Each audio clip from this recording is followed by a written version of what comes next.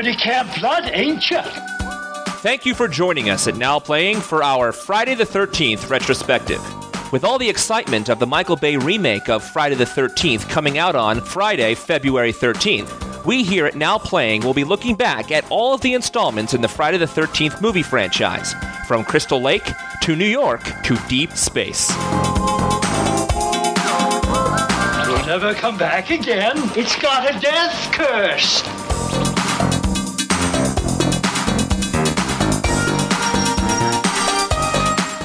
Just a quick warning up front, these are R-rated movies that barely made it past the MPAA, and our discussions of the movies are just as R-rated. And also, these reviews will contain major spoilers. Listener discretion is advised. Today we're discussing the original Friday the 13th from 1980. This is Brock, co-host of Now Playing, and with me today, well, why don't you guys introduce yourselves? My name's Stuart, and I'm a film critic in L.A., and I've known Arnie forever. I've done a couple podcasts for you guys, the Clone Wars, Midnight Meat Train. This will be my foray into horror. My name's Arnie. I am a former co-host of Now Playing and co-host of Star Wars Action News, the Star Wars collecting podcast you can find at swactionnews.com. Also host of Republic Forces Radio Network, the Clone Wars animated series podcast, which you can find at republicforces.com. And host of the Star Wars Action News Book Club podcast, which you can find if you're lucky. So today we decided to get together to watch Friday the 13th, the original Friday the 13th. As sort of, well, Arnie and I were sitting down one day talking about how they're actually remaking the Friday the 13th to be released on February 13th, Friday the 13th of 2009, and how great it would be to watch the original movies again. And I told him I've never seen these movies, and an idea was born. This is a countdown to the remake. We are going to get together and watch all the sequels in the Friday the 13th series as a countdown to the remake. So I guess we should start off by explaining to the audience what our experience is with this series. And Arnie, why don't you start off? I have a long history with the Friday the 13th movies, going back to when I was 7 years old in 1982. And I first saw these movies because some older kids who were staying in our house, foreign exchange students, hot, but I won't bother going into that side story, they monopolized the television. They were teenagers, and they were just obsessed with the VCR, and I had nothing to do after school. I was bored, and I joined them in watching the movie they were watching, which happened to be the first Friday the 13th, and they were near the end. And being young and not really able to know that what I was seeing on TV wasn't real unless it was Transformers or something animated, I was a little freaked out, especially when they reveled in the gory death scenes and replayed the decapitation of Mrs. Voorhees over and over and over. And then finally that movie was done, and they put in the next movie, and I'm like, thank God I don't have to see any more blood. And they put in Friday the 13th Part 2. So I fled to my room. I bet that totally ruined Smurf for you. You're like, I can't watch anything. That Gargamel's coming after me. I had nightmares about machetes and everything for the longest time. And, you know, you watch some of the stuff today and you go, oh, that looks so fake. I can think of so many movies, Terminator being one of them, where you see certain scenes and you're like, oh, that is so fake. As an adult, you watch this as a kid, you don't notice these things. I thought the only way they could film a decapitation was to cut a head off. And I knew nothing about special effects. I was freaked the hell out. But I believe in a perverse way, kind of like the nymphomaniac who was molested as a child, I got into horror because I was so freaked out by it, and I became quite a bit of a horror connoisseur, and it always intrigued me from that point on, and I'd try to watch it, but I'd get scared watching it, and finally I jumped in with both feet at age 12, became a major horror movie buff. Nightmare on Elm Street was my first one. Side note, I once saw Freddy's Dead: The Final Nightmare in full Freddy outfit with glove and mask. I mean, I was that into it. I was costuming, and Jason was kind of my B-roll. I saw Friday the 13th Part 8 in theaters, but I was worried because I hadn't seen 1 through 7. I was afraid I couldn't keep up. It turned out not to be an issue. I kept up just fine. And then I saw 1 through 7 shortly after Part 8 came out. Yeah, I agree. When you see a horror movie that's evocative at an early age, it does sort of get you into that mode. Alien was the gateway drug that I saw right when it came out, 79, 80. It's probably 80 because it was on cable. And from that moment on, I wanted to watch more horror, and I was probably 7, 8 years old. Alien and Poltergeist were my two favorite movies growing up, and I went through a period between the ages of 8 and 13 where horror movies were just about all that I wanted to watch. I would like to make a distinction between horror and slasher. I liked horror movies. I like things about haunted house and ghost and suspense. Slasher movies to me always felt a little generic, with the exception of maybe some of those Freddy episodes. There was always something kind of impersonal about them. And I never really had much feeling about Friday the 13th, the series. I thought that they were kind of boring people who did bad things and then got killed by a very impersonal, boring killer. And I feel like I might have seen most of the series as it was coming out, but I didn't follow it with the fervor of a fan. I remember feeling like the first movie was pretty dull until you got to the finale at the lake. And I guess we can talk about that later, but never one of my favorite series. I'm interested to see, coming back to it now, watching them all again, not only was I right, but what is the appeal? Why did this one have 11 chapters and is being remade, and no one remembers April Fool's Day, New Year's Evil, Silent Night, Deadly Night, or My Bloody Valentine? Why this holiday and not another? And that's a great transition for me, being the noob here. I have seen the original Friday the 13th one time, and that was in high school, way after the series had pretty much peaked and gone away from theaters. Growing up in the 80s, these movies would come out every year or so, and I would never go. Horror films and slasher films were not really something we had in our house. I knew it was on cable. I shouldn't watch it because it was rated R, and I shouldn't be watching that, so I didn't.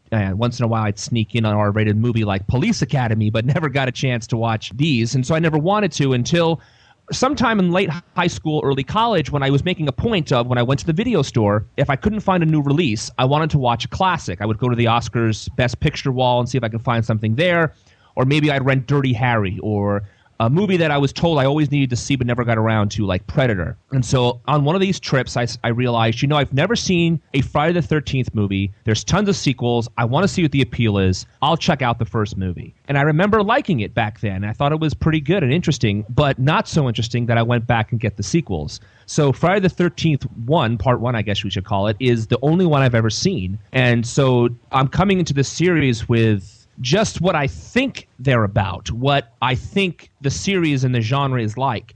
I love suspense movies. I love those mysteries, those ghost story kind of movies. But slasher movies were never my thing. So I'm looking forward to really experiencing this sort of movie. I have seen The Evil Dead. I've seen other movies like this, but never a complete series and etc.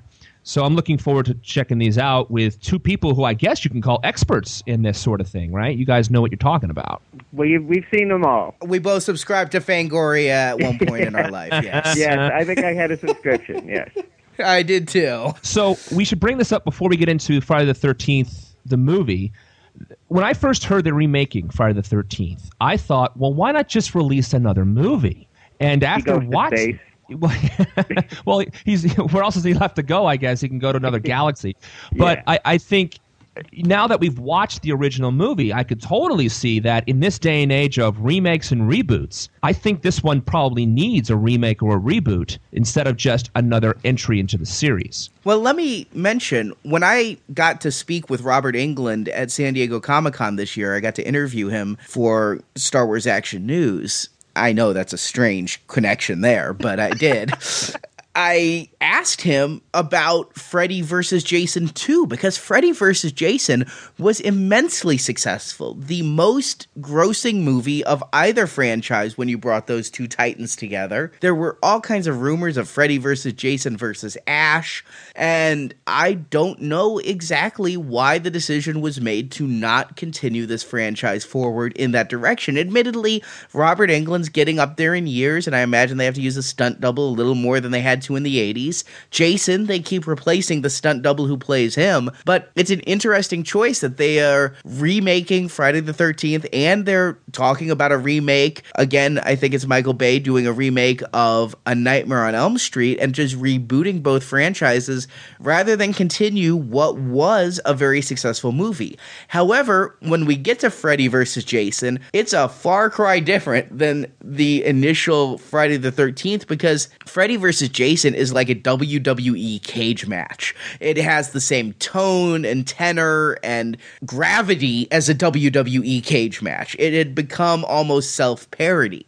And the only way to make a scary movie out of either of these iconic horror villains would be to start again. And so I guess that's the way they went. Michael Bay, who is not my favorite person in Hollywood, but I think he did a very good job with the remake of Texas Chainsaw Massacre, taking what I consider to be some really poor source material and making a compelling remake, although the sequel to the remake really sucked. I think that he's doing good things with that genre. One of the few people to pay attention to horror in a while that doesn't involve Saw or Hostel or zombies, and to take some of these classic movies and remake them so that they're actually bone-chilling for a new generation is a good thing. You know, I have to step in there for a second. I'm not a huge fan of remakes per se. I remember watching the original Dawn of the Dead from 1978 about 2 years ago for the first time, just for the first time, and loving it. And yes, it is a smaller budget movie. It is a slower pace. It's from the 70s. But if you go in there with the mindset of this is an older movie and this is how movies were made and this is what they had, if you understand the circumstances, you enjoy the movie. And beyond that, I thought it was pretty clever in the way they did things. We watched about 20 minutes of the remake of Dawn of the Dead that was on cable soon afterwards, and I turned it off. I mean, it was really cool. The zombie was running fast, but I didn't feel any sort of involvement. I didn't feel any tension. I didn't feel anything there. And I find a lot of these remakes, although I think a lot of people today have issue with watching older movies, especially younger kids, and don't like watching older movies, prefer to watch the new ones, and those remakes will target those folk. But if you're not going to get the spirit of the movie down, and you shouldn't call it the same movie. I mean, I'm not an expert on these remakes, and I haven't seen every single remake, but I know they've remade so many of these classic suspense and horror movies from their late 70s, early 80s now, and I haven't even bothered watching them because I want to see the originals. I watched The Omen a few years ago and thought it was fantastic. And I can't believe they remade that movie. That movie still works. Why remake it? There's rumors of them remaking Rosemary's Baby, which I think, frankly, doesn't hold up because I know the ending's become a cliche so badly that I don't think it really works. Maybe that remake would work, but they would have to have a bigger ending than they have now. But the point I'm trying to make is I'm not a big fan of let's remake it because I think some of these older movies, they're famous for a reason. And I think there's a history there that you should experience, but you can't make people see old movies if they don't want to see old movies. Beyond that, though, I think that Jason and Freddy deserve to be feared. I think that because they'd gone into camp, there's not a whole lot you can do with it because... Well, Jason started in camp, Arnie. Ha ha ha ha. Get it? Yes, I get it. It's a joke, as you were. I'm not a fan of them remaking everything, like you said. The Fog, what was the point? Prom Night, what was the point? Dawn of the Dead, I like the remake better. And it all becomes up to the quality of the screenwriting and the quality of the filmmakers and everything. But when it comes to the big franchises, I can see a little bit more point in trying to take them back to their core. I mean, this is what, the third or fourth reboot for the Halloween series we recently had. They just keep rebooting that thing like a dead PC. But it's the first reboot for Jason, and I think that everybody sees Jason as a joke. He's an action figure. He's a Halloween costume. To try to make him scary again is to pay homage to what came before. And I agree with you. I think after watching this first movie, I don't think they can just tag another Friday the 13th movie out there. I do think it might be time for a remake because there is a lot of stuff here that actually could work in a modern day movie, in a modern day setting. But getting into the original, which I guess we're here to talk about, the thing that they cannot do, that became clear to me as I was watching this one, is that they can't create the sense that we don't know who's doing the killing, which, thanks to Scream and all the sequels, we know about Freddy, we know about the hockey mask. That's not in this one. This one, and it's pretty spoiled at this point, the killer is Jason's mother. And they spend the whole movie, it's designed as a murder mystery, with leading into false directions about who the real killer is and why they're doing it. And you can't recreate that feeling that we don't know who the killer is. I agree. I think one of the best things about this movie for me is, even though I know the ending, is going on the ride of, oh, that was meant to be a misdirect. Oh, that was supposed to, they want me to think it's Steve, the owner of the camp. And so that was fun to see how they would do that. And I agree with you. I thought it was the way they kept the killer secret in all those point of view shots and the way they killed them. We only see like a foot. We see the ring. Do we even see a full a hand, or do we just see the weapons? I don't even know. Just the weapons. Yeah, so it's really kind of... I guess we do see a hand once in a while. The hand that grabs Kevin Bacon's forehead, or the hand that reaches around the tree. And you saw the ring on her finger, obviously, so there you go. But yeah, I thought the suspense of this movie really worked for me. The thing is, I didn't realize any time in my life until just watching this the other night that this was a murder mystery, because you watch a Friday the 13th and you know it's Jason, or in this case, Jason's mom. I knew that when I was 7 because I'd seen it. And it's part of pop culture. But in seeing it this time, I was like, wow, they want us to think it's Crazy Ralph, because Ralph is wearing black pants. It has thin legs, and the killer is wearing black pants and has thin legs. Or they want us to think it's Steve Christy because he drives a Jeep and you see him with the axe. And I've never seen a killer in such tight jean shorts before, but it was the 70s. Was it ever? Yeah, that killer mustache, too. Yeah, that thing was going into his mouth. That was gross. But I never really thought that it was like 10 little Indians and you were supposed to think which one of them is killing the others. And then all of a sudden at the end, ooh, it's none of them. Well, that's not a fair little twist. Yeah, it is cheating. It's what I refer to as the Scooby-Doo effect. They really set up that it's the camp owner, because the first time we see him, he's swinging an axe, which doesn't even make any sense, because, like, it's summer, they don't need firewood, and the cabins are built, so I don't know why he's got an axe and chopping wood, other than to make you think, oh, he's the axe murderer, because he has the axe.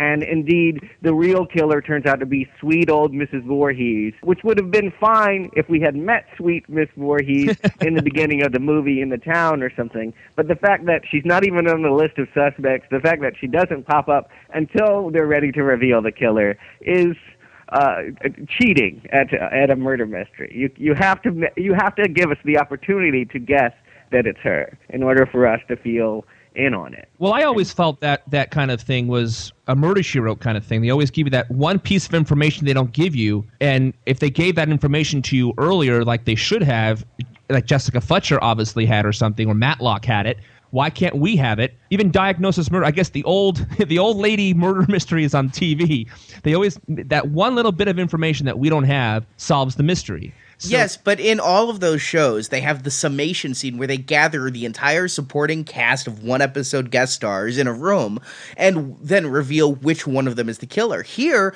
They don't give you that option. The one piece of information they hide from you is that there's another person at the camp. Well, around...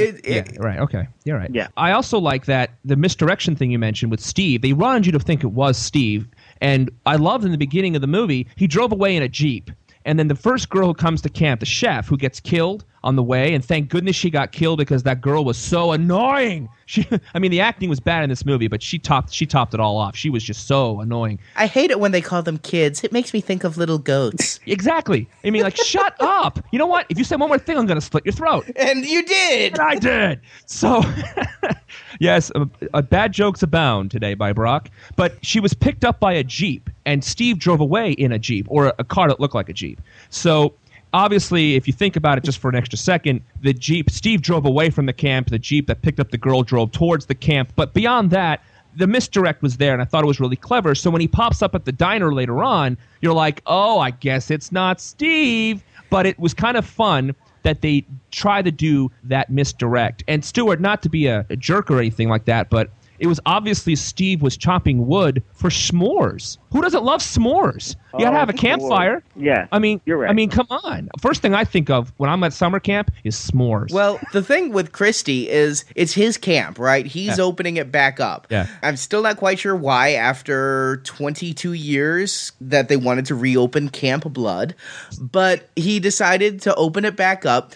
And then he gets in his Jeep and tells the entire gang, I'm going to be back after lunch. And then you never see him again. Did he go to town and just like sip coffee all afternoon while the young kids who he's paying fix up his camp? What's up with that? That's kind of a jerk move for a boss. And, you know, I realize this. I'm coming as the desensitized MTV generation person, but a camp gets a reputation for being Camp Blood because 2 people got killed there? Well, and the kid the year before. Okay, but he drowned. He drowned. Not killed, drowned. I mean, a difference. I mean, that to me doesn't have the reputation of, if every town person, every single one of them gets that bugger-eyed, like, you know, they're laughing and they're having in the bar and just laughing. And then someone walks by and says, how do I get to Camp Crystal Lake? And everyone gets the bug eyes and like, you can't go there. It's Camp Blood. It's got a death curse. 2 people? I mean, but that's what's kind of sweet about Friday the 13th, is that it's very old-fashioned for all of its reputation as being a slash and cut-em-up kind of thing. It's very old-fashioned in its sense of murder. There's very few kills, and although Tom Savini's gore effects are quite good, they're not particularly graphic, with maybe the exception of the Kevin Bacon kill. And it's just kind of sweet. You know, if you go back into the mindset of that time, when people said serial killer, you think of Lizzie Borden and an axe, or you think of Jack the Ripper slitting throats. And that's all that this killer does. I feel like today we've gotten so fetishistic about killers and their motives, and it's on television and everything. We've just come up with crazier and more outlandish killers. Like now it's like he likes to eat their toenails off while tap dancing naked on his mother's grave. You know, it's so outlandish that just seeing a movie in which someone gets their goes around slashing throats is, dare I say it, kind of sweet. Wow. I mean, I understand your point, but the way you phrased it was like, I'm not going to your house. Come on over, Brock. It's fine. Don't tell him that. Don't tell him that. Don't tell him that. Oh, I think we can just order in. No need to cut those vegetables. So you brought up something that I think is a good transition for one of the points that I love about this movie. And I really did enjoy watching this movie.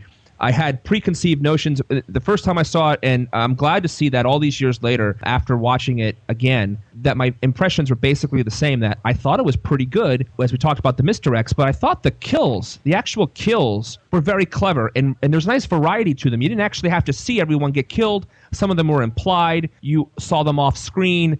Like, for example, Kevin Bacon, we talked about, gets that great arrow through the throat. I thought that was really well done and believable looking. I thought when they slit the girl's throat in the Jeep, I thought it looked pretty good how the throat just opened up.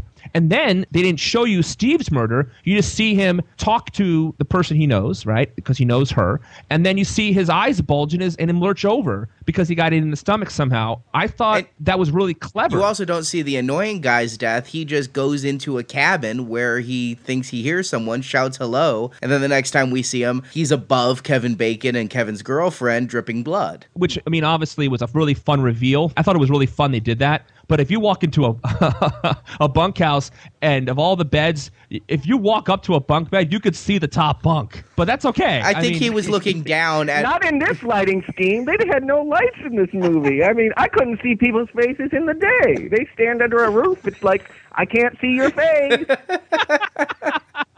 Obviously, the budget was very low. And I think you're right on there, Stuart, actually. Maybe because they had no money, that forced them to be clever. And I think it's true. It forced them to be clever on how they did the kills and how they revealed the kills and all that kind of stuff. I agree. Tom Savini did wonders with the gore effects, but they weren't solely relying on him to create the moments of tension and suspense. They used old-fashioned movie making. What I found as interesting with this is I'm so used to modern horror movies where you see the knife go into the person.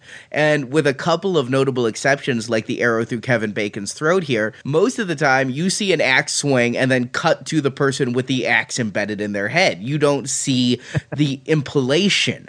And it may go back to what Stuart says, oh, isn't that sweet? We don't see the axe go into the head. We just see see the person falling with an axe in their head.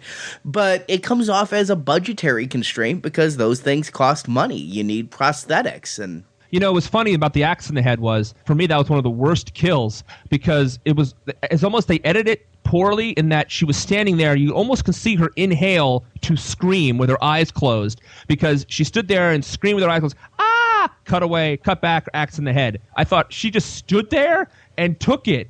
And it didn't make any... That was like the worst... I mean, of all the bad acting in this movie, that one was pretty bad. But I get your point. There actually was a real decapitation in this movie. Yes, however, the trick with that decapitation, and maybe it's because I'm seeing it on a big screen for the first time, because I've only seen this on 26-inch TVs and smaller before. This time I'm seeing it on my home theater display. You see the machete coming in from the left, and the head's already off the body. And when it hits it, the head flies off from the right as the machete hits the left side. It's kind of, and the fact that they show it to you in slow motion, it really gives away their little trick there. Although the grasping hands is always cool. I was more referring to the actual snake that actually got decapitated during filming of this movie. Did they really kill that snake? Because I didn't look any other way that they could have done that. I was wondering about that. Yes. Wow. I did not realize that either because I'm so used to seeing no animals were harmed during the making of this film. If they put that in there, they were lying. Wow. I looked it up, the movie, after we watched the movie, I looked it up because I wanted to see something about the next movie, and they said right there the snake was actually killed, and it was not originally in the script. During the filming, some of the kids stayed at the camp, and one night, either in the director's cabin or one of the kids' cabin, a snake came in, and they told the story the next morning, and they decided to put it in the movie because it's one of those creepy things that actually happens at a camp, and I guess they thought it'd be clever for the movie to have a scare that wasn't involving a killer, like how a camp can be scary because it's outdoors and stuff, whatever. Here's what I found interesting about that, what you just told me, is I thought that whole scene was a setup to make us think that counselor Bill was the killer, because you see Bill in this long lingering shot with the machete over his shoulder that he so expertly swung to kill the snake. I thought it was saying Bill, who is the second last surviving counselor, is the killer. I thought it was another misdirect. And I guess it was, but the origin of it was not in the script. It was based on real events. Wow. So there you go. If you're vegan, fair warning, you cannot watch Friday the 13th. I'm sorry about that. But you can watch Friday the 13th Part 2. I also, while we're talking about the murders, I was actually impressed, because I was watching the movie, how the flow of it worked. If you think about it, the killer, when she gets to camp, finds the annoying guy who does the bad Humphrey Bogart impression early in the movie, kills him in the cabin. Then the girl and Kevin Bacon go to that same cabin, so she's already near the cabin, so she kills those two. But first, the girl goes to the bathroom, who has sex with Kevin Bacon. She goes to the bathroom. She kills Kevin Bacon in the cabin, then follows the girl to the bathroom. And then after she does a bad Katharine Hepburn impression, she gets killed. So what we're saying here is don't do bad 40s impressions, or don't do outdated filming icon impressions. Exactly. If they were doing impressions of like Burt Reynolds, they may have survived. So she gets killed in the bathroom because she was followed. Then she's already still near the bathroom when the naked Monopoly girl comes in. So then after she leaves and she follows the naked Monopoly girl to kill her, and then she's near the other two. So it kind of like you see the killer and how she weaves her way through the camp. And I thought that was pretty cool because it wasn't so random. Whereas if you watch like a Scream in 1996, there's only one way that movie can end because the ghost guy seems to pop up everywhere, but that doesn't make any sense. In this movie, it actually does make sense in the logic of how each person gets killed. However, how did she get to where Steve Christy was walking into camp? Another great misdirect. I think she might have seen the police lights. Imagine if that police car actually was able to drop off Steve to the camp. Party over, So maybe she saw the lights and wanted to see what was going, try to escape. That's what I thought. Maybe I'm just giving the movie too much spin. But I thought she was trying to get out of the camp because she saw the police lights. The other thing that I'm thinking about this is when Mrs. Voorhees shows up at the end, is she driving a Jeep? She has a vehicle. I can't remember what vehicle she's driving. I thought it was the Jeep because later on we'll find out the body's still in the car. So it was obviously the same car, and I thought it was a Jeep or a Jeep-like looking vehicle. To me, Steve's car looked enough like that car to think it was a misdirect, to me. Well, we can sit here and debate the plausibility of her kills. But I still have to question someone who, 20 years later, what do you think this lady was like during the 60s?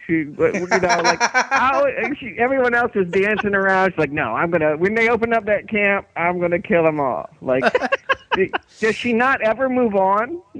Grief. Isn't there some grief counseling in the 60s she could have gone through, become a lesbian or burn a bra or something? Why did she wait so long to take revenge on people that had nothing to do with her son's death? Well, what about the fact that perhaps... Remember, she's an old friend of the Christies. She says that, so let's take her at her word. I didn't believe her when she said that, but I guess that could have been true. If she is an old friend of the Christies, because obviously she worked at that camp because she was there with her son, and she knew the camp. She got her revenge back in 58, and it was closure for her. And then, much like the ex-girlfriend you have introducing you to her husband 20 years later, when the camp started to reopen, it tore open those old wounds, and all of the pain flooded back. Okay. Right. Yeah, there's a little bit here about of Psycho. I gotta, as a final thought on the movie, I gotta bring that up. Bates Motel, son obsessed with his mother, who ends up being his mother and killing women. This feels like the reverse. The woman's still living out there that she's her dead son in the camp, trying to kill the people who were having sex when they should have been taking care of her kid. Although I gotta say, if she was working in the camp, why wasn't she watching her son? Agreed. Good point. And you know what? I never thought of the Psycho thing before, but you're right, to the point of Mrs. Voorhees talking to herself as Jason the same way Norman Bates talks to himself as Mother. Mm-hmm. Yep. Well, before, everyone thinks of a slasher movie, they think of Halloween and Friday the 13th, but those movies had no frame of reference other than Psycho. That really was the first slasher movie. Right. And while we're bringing up other movies that influenced this, I had a big problem with the music because I felt it was so much like Jaws. The 2 notes, and then they actually had 3 notes afterwards, but every time the killer would pop up or the killer was supposed to be there, they had that which you can't beat. Which is cool, which I love. That is the whole series, really. I like that. I hadn't a problem with that, and I thought that was pretty cool. But the dun dun dun dun dun dun or whatever it was, I just thought Jaws every single time, and I'm like, what a ripoff! Jaws and I would argue a Psycho too kind of has a score like that, where it's a string section. It kind of sounds like a scream, and right. Yeah, it's like these real striking chink chink chink chink. Yeah. Yeah, I agree. It's like I said, what did these movies have to copy other than Jaws and Psycho? You can see their influence, and Halloween. Yeah, I mean, it was definitely the product of all of those. And Carrie. We'll talk about the ending in just a little bit. A couple of things I have to note watching this. This movie was not as good as I remembered. I had put this movie up on a pedestal, and watching it now, the acting is tremendously awful across the board. With the possible exception of Betsy Palmer. I think, she sold that part. Everybody else is awful, especially Alice. And you talked about that girl who got her throat slit after running from the Jeep. Everybody's bad in this. I have to agree with you that the first half hour of this movie with that horrible dialogue and the horrible acting, I liked watching this movie this time. But the first half hour was so bad. Once they started killing people, the movie took off, no pun intended, like a shot. So I think you're right, and I think I thought I kind of liked Alice. I thought Alice was the best actor of the bunch, which is why I guess she was the last one alive, because she was the best actor. Perhaps. She was okay in that regard, and she got better at the end. I'm just thinking about when we're introduced to Alice at the beginning, and she's working on that gutter, and Steve Christie's like, do I really look like that? And she's like, you did last night. That's awful, awful stuff. And I do feel actually a little bad for myself in that I feel that today's movies have robbed a part of me. My patience is gone because you're right. It took a half an hour to get into the kills, and I don't care about these people. I don't care about that they need more thinner to paint the deck. I just want to see them die, and that's a product of being of this generation. It's why somebody earlier mentioned Rosemary's Baby. I couldn't sit through that movie because when that movie ends is when most movies start. Exactly. Yeah, maybe that's the secret weapon here. It's like, in order for you to root for the killings, they have to make these people so contemptible. They hire the worst actors, and then and then they bore you with these mundane scenarios, and then you're ready. You're with it. It's like, someone get the axe. I don't even care who. I like the person that kills them, and not the people that we're supposed to be rooting with. You know, the heroine of the movie is not someone that's particularly interesting. Of course, the irony is that the people who are rooting for the killer, were they in the movie, would be the ones who are killed. Yes, exactly. Yes. No one ever gets that. It's kind of the disconnect. It's like, you're cheering on someone that would be happily put a knife in you. But all right. However, you know, the big theory of horror movies in the 70s and 80s, and I wrote several papers on this in college. Sadly, this is my bachelor's degree is in Freddy.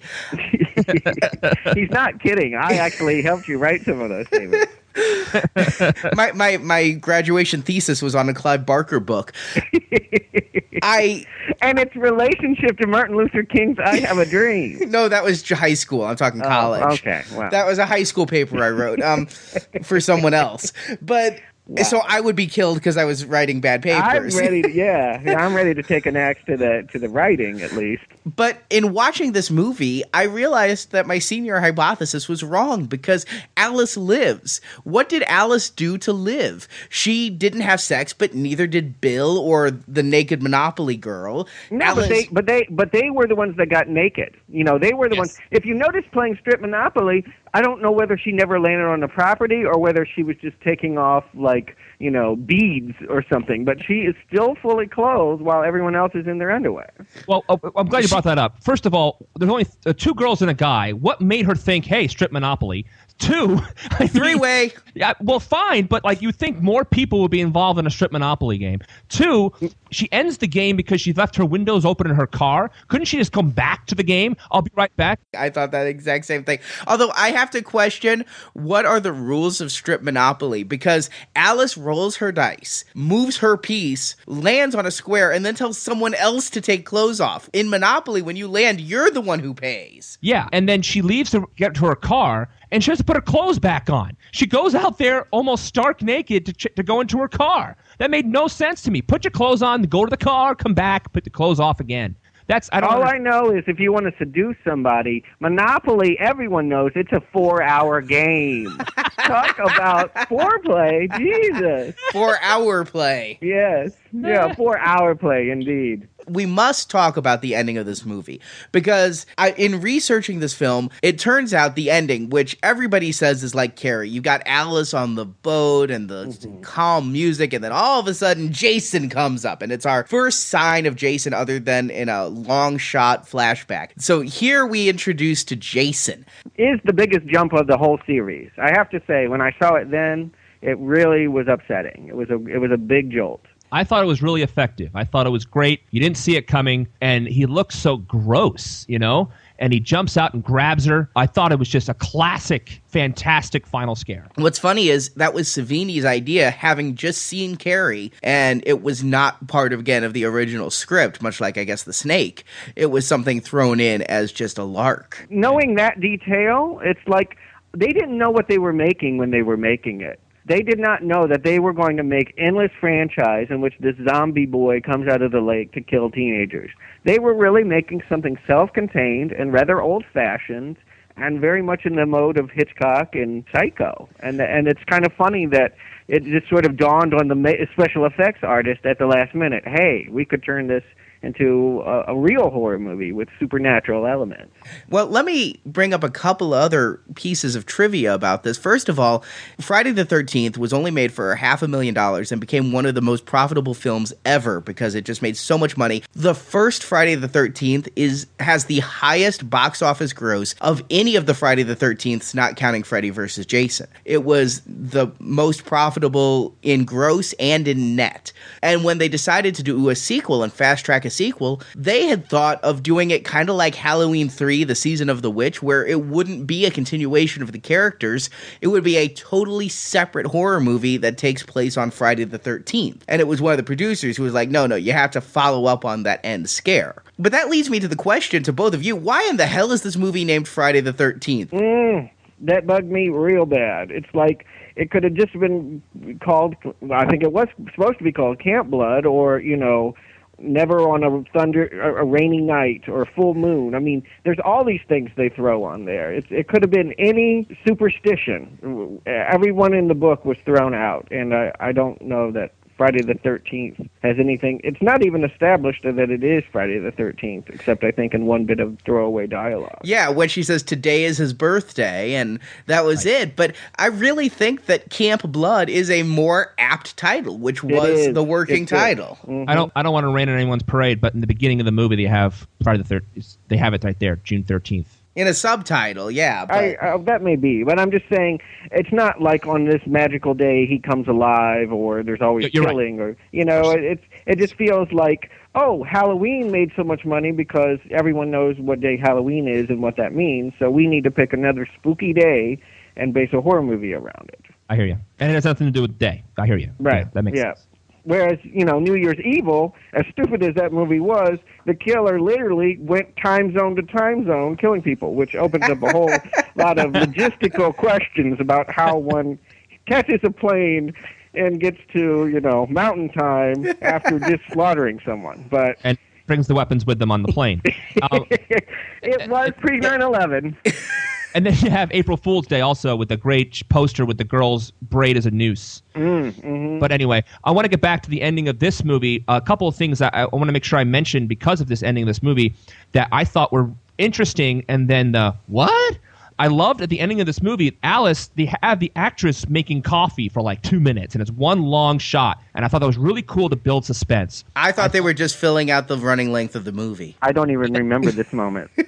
But she's sitting there, she's in there making coffee like that, and then she's calm as a cucumber, whatever. And then Mrs. Voorhees comes in, and she gets that first interaction with her, and then she runs to the pantry, and there's a wonderful shot of Alice underneath the doorknob, and right above her, it's not a close-up of the doorknob, it's like a mid-shot of Alice, and you see the knob turn very slowly. I thought that whole sequence with her going after Alice was incredibly effective, and they used a lot of gimmicks and fun horror movie kind of things in my mind that really added tension and fun that I didn't expect from this movie. And so when they get to the beach and she finally decapitates her, it was building up. But for the life of me, I'm sitting there watching this movie and I'm screaming, "Get in the car!" Because I know she found the body in the car and that she's scared of the car. Kick the body out of the car, drive away, you're safe. And then she doesn't do that. But for the life of me, after she decapitates Mrs. Voorhees, then she says, "Oh, I feel like a boat ride. I'll go in the boat." What the hell was that? I mean, if you're going to run away from Mrs. Voorhees, a good place to run away would be on the lake. That's smart. But after you kill her, you stand there, you're not even shaking. She doesn't even show any expression. She just stands there like a bump on a log, turns around, sees the boat, gets in the boat. I mean, thank goodness it facilitated that fantastic, scary jumping of Jason out of the lake ending, but it made the logic there was gone. So all the great stuff the scene did kind of was like, what? But anyway, well, admittedly, but however, every time I see this movie, there's that scene right before Jason comes up where Alice is kind of dreamy and she dips her hand in the water. And every single time I see this movie, I'm like, no, don't put your hand in the water. It's going to wake him up.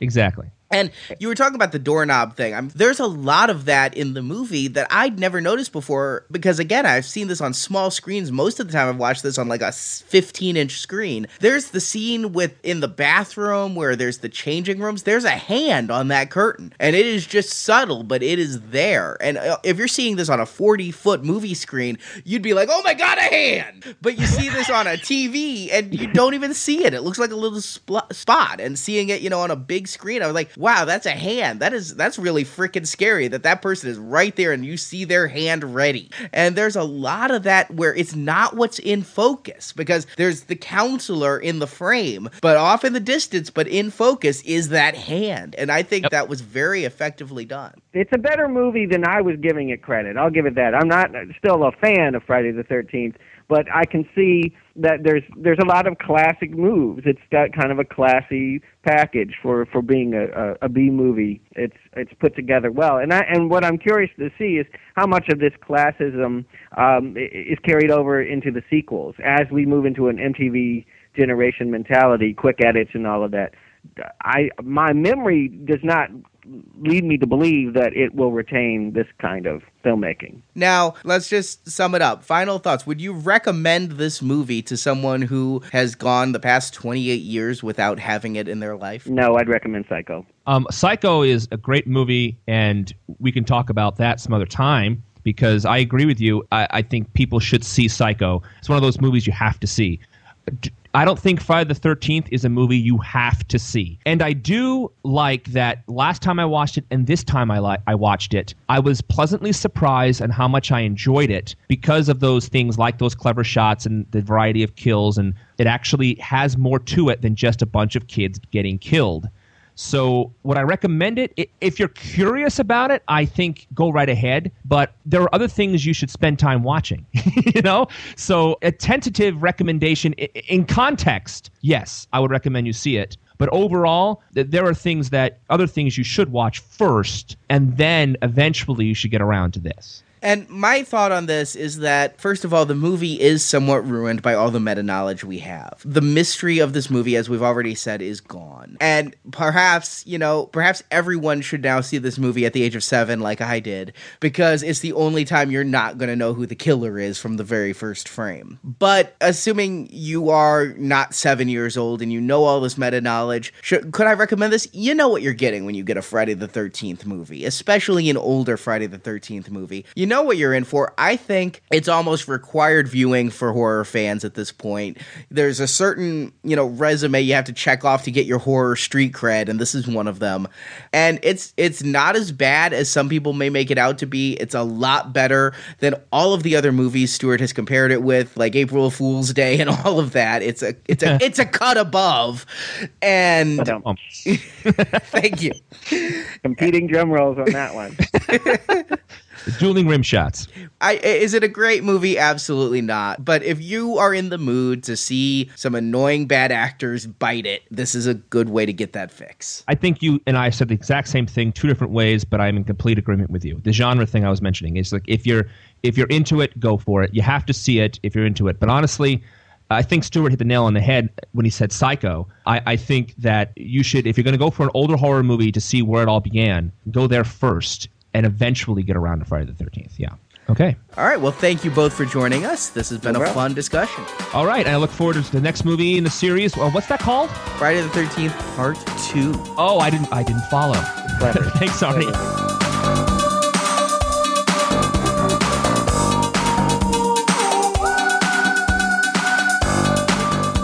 Thank you for listening to our Friday the 13th retrospective. We will be reviewing 2 Friday the 13th episodes each week, up to the release of the new movie in February. Come back to NowPlayingPodcast.com to get the latest episodes.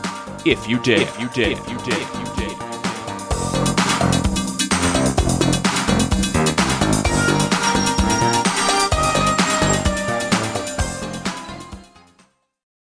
Now Playing is a production of Venganza Media Incorporated. All rights reserved.